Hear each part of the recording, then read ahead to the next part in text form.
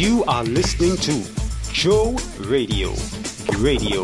Listen, advertise, share.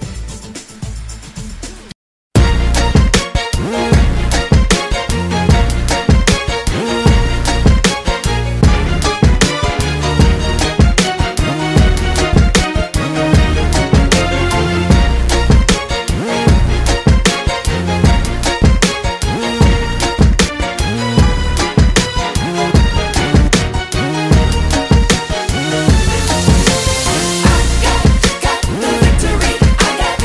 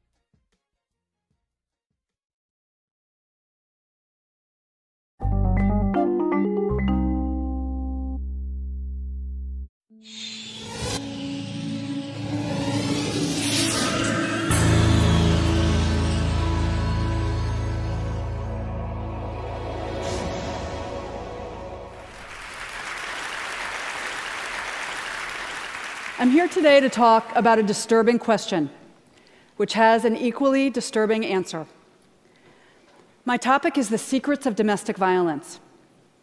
And the question I'm going to tackle is the one question everyone always asks. Why does she stay? Why would anyone stay with a man who beats her? I'm not a psychiatrist, a social worker, or an expert in domestic violence. I'm just one woman with a story to tell. I was 22. I had just graduated from Harvard College. I'd moved to New York City for my first job as a writer and editor at 17 magazine.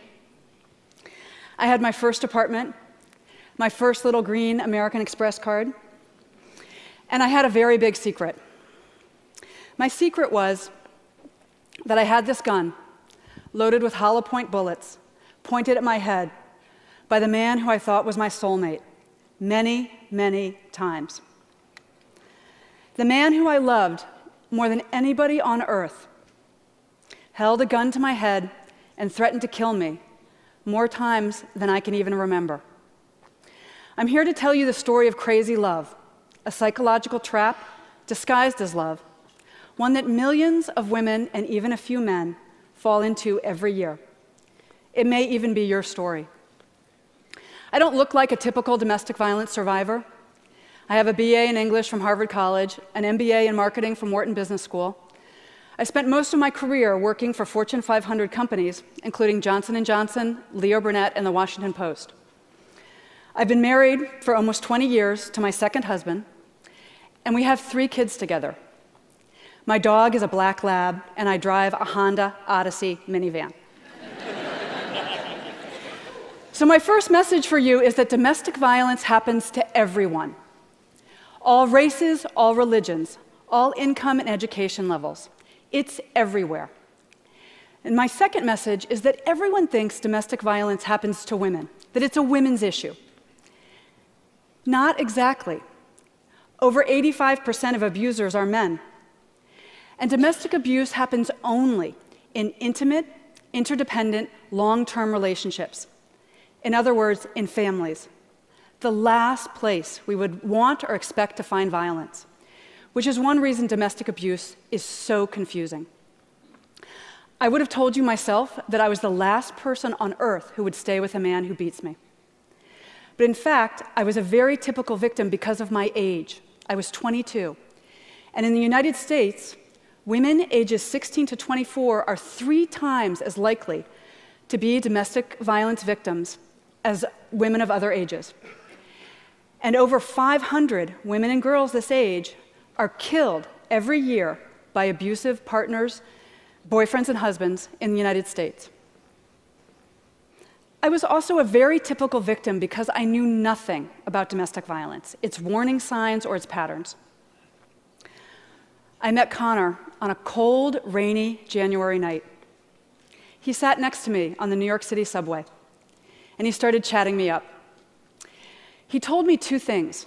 One was that he, too, had just graduated from an Ivy League school, and that he worked at a very impressive Wall Street bank. But what made the biggest impression on me that first meeting was that he was smart and funny, and he looked like a farm boy. He had these big cheeks, these big apple cheeks, and this wheat blonde hair, and he seemed so sweet. One of the smartest things Connor did from the very beginning was to create the illusion that I was the dominant partner in the relationship. He did this, especially at the beginning, by idolizing me. We started dating, and he loved everything about me. That I was smart, that I'd gone to Harvard, that I was passionate about helping teenage girls and my job. He wanted to know everything about my family and my childhood, my hopes and dreams. Connor believed in me as a writer and a woman in a way that no one else ever had. And he also created a magical atmosphere of trust between us by confessing his secret, which was that as a very young boy, starting at age 4, he had been savagely and repeatedly physically abused by his stepfather. And the abuse had gotten so bad that he had had to drop out of school in 8th grade, even though he was very smart. And he'd spent almost 20 years rebuilding his life, which is why that Ivy League degree and the Wall Street job and his bright, shiny future meant so much to him. If you had told me that this smart, funny, sensitive man who adored me would one day dictate whether or not I wore makeup, how short my skirts were, where I lived, what jobs I took, who my friends were, and where I spent Christmas, I would have laughed at you. Because there was not a hint of violence or control or anger in Connor at the beginning. I didn't know that the first stage in any domestic violence relationship is to seduce and charm the victim. I also didn't know that the second step is to isolate the victim. Now, Connor did not come home one day and announce, hey, all this Romeo and Juliet stuff has been great, but I need to move into the next phase where I isolate you and I abuse you. So I need to get you out of this apartment where the neighbors can hear you scream, and out of this city where you have friends and family and coworkers who can see the bruises. Instead, Connor came home one Friday evening, and he told me that he had quit his job that day, his dream job. And he said that he had quit his job because of me, because I had made him feel so safe and loved that he didn't need to prove himself on Wall Street anymore.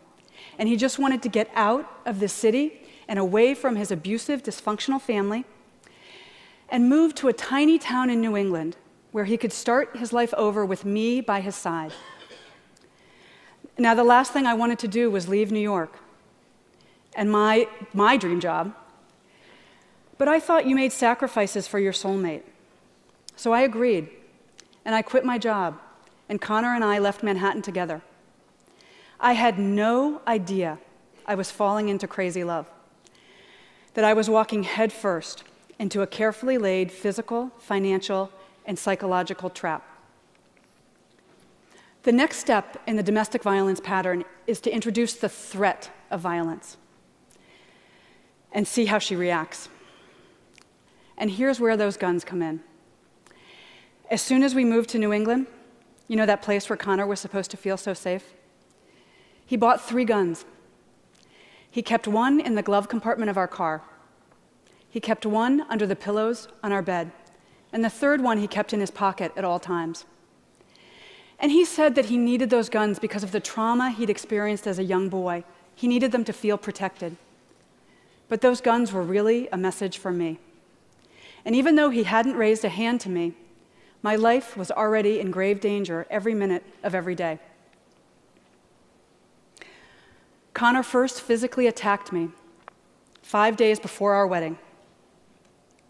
It was 7 a.m. I still had on my nightgown.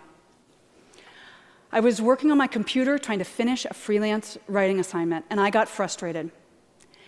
And Connor used my anger as an excuse to put both of his hands around my neck and to squeeze so tightly that I could not breathe or scream.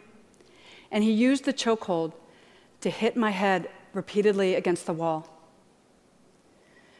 5 days later, the 10 bruises on my neck had just faded, and I put on my mother's wedding dress, and I married him. Despite what had happened, I was sure we were going to live happily ever after, because I loved him, and he loved me so much. And he was very, very sorry. He had just been really stressed out by the wedding and by becoming a family with me. It was an isolated incident, and he was never going to hurt me again. It happened twice more on the honeymoon. The first time, I was driving to find a secret beach, and I got lost. And he punched me in the side of my head so hard that the other side of my head repeatedly hit the driver's side window.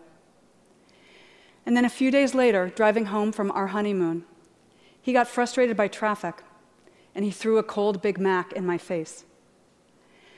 Connor proceeded to beat me once or twice a week for the next 2.5 years of our marriage. I was mistaken in thinking that I was unique and alone in this situation. 1 in 3 American women experiences domestic violence or stalking at some point in her life. And the CDC reports that 15 million children are abused every year. 15 million. So actually, I was in very good company. Back to my question. Why did I stay? The answer is easy. I didn't know he was abusing me. Even though he held those loaded guns to my head, pushed me downstairs, threatened to kill our dog, pulled the key out of the car ignition as I drove down the highway, poured coffee grinds on my head as I dressed for a job interview. I never once thought of myself as a battered wife. Instead, I was a very strong woman in love with a deeply troubled man, and I was the only person on earth who could help Connor face his demons. The other question everybody asks is, why doesn't she just leave? Why didn't I walk out? I could have left any time. To me, this is the saddest and most painful question that people ask, because we victims know something you usually don't. It's incredibly dangerous to leave an abuser, because the final step in the domestic violence pattern is kill her. Over 70% of domestic violence murders happen after the victim has ended the relationship, after she's gotten out, because then the abuser has nothing left to lose.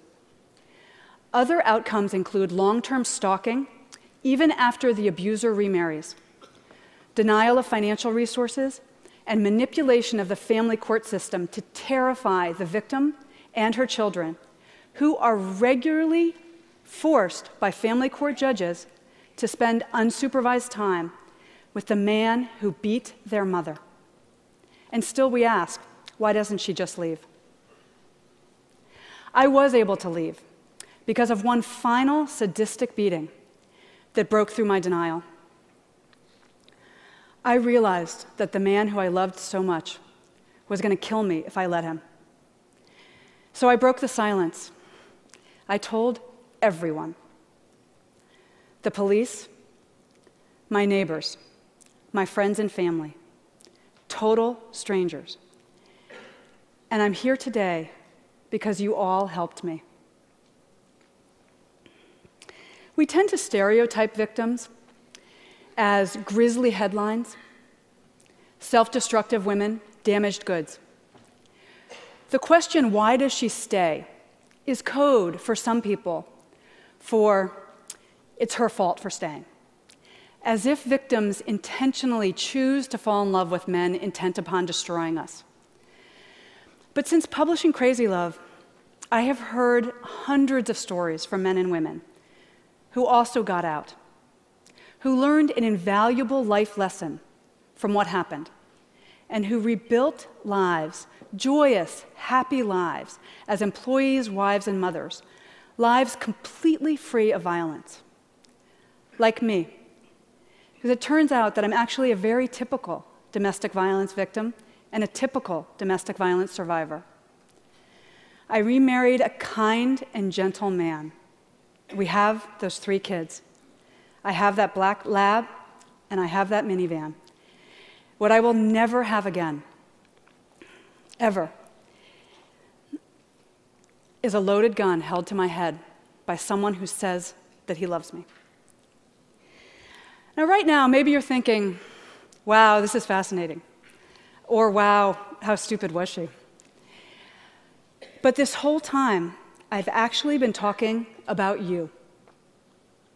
I promise you, there are several people listening to me right now who are currently being abused, or who were abused as children, or who are abusers themselves. Abuse could be affecting your daughter, your sister, your best friend right now. I was able to end my own crazy love story by breaking the silence. I'm still breaking the silence today. It's my way of helping other victims. And it's my final request of you. Talk about what you heard here. Abuse thrives only in silence. You have the power to end domestic violence simply by shining a spotlight on it. We victims need everyone. We need every one of you to understand the secrets of domestic violence. Show abuse the light of day by talking about it with your children, your coworkers, your friends and family. Recast survivors as wonderful, lovable people with full futures. Recognize the early signs of violence and conscientiously intervene, de-escalate it, show victims a safe way out. Together, we can make our beds, our dinner tables, and our families the safe and peaceful oases they should be. Thank you.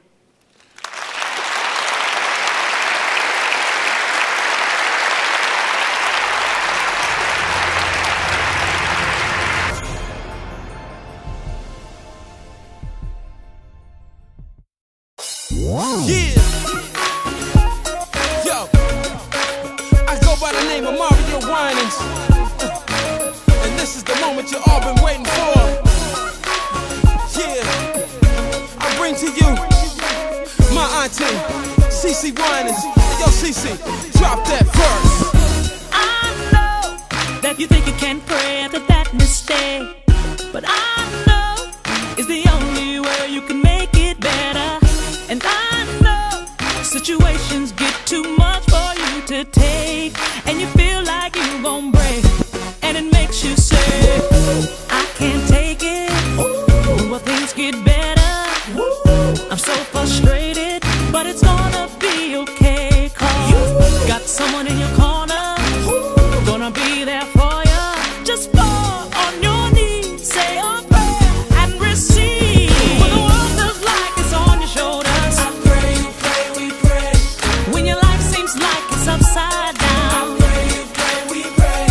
When your lonely nights are getting colder, I pray, you pray, we pray. I pray, you pray. No matter how dark the day, all you have to do is pray. I know you think you've gone too far and you waited too late. Oh yeah, but I know that he loves you and there's no love greater. And I know that it's hurting and you want your pain to win, and you feel like you can win, and it makes you say, I can't take it. When things get better, I'm so frustrated, but it's gonna be okay, 'cause you got someone in your corner who's gonna be there for you. Just fall on your knees, say a prayer, and receive. When the world feels like it's on your shoulders, I pray, you pray, we pray. When your life seems like it's upside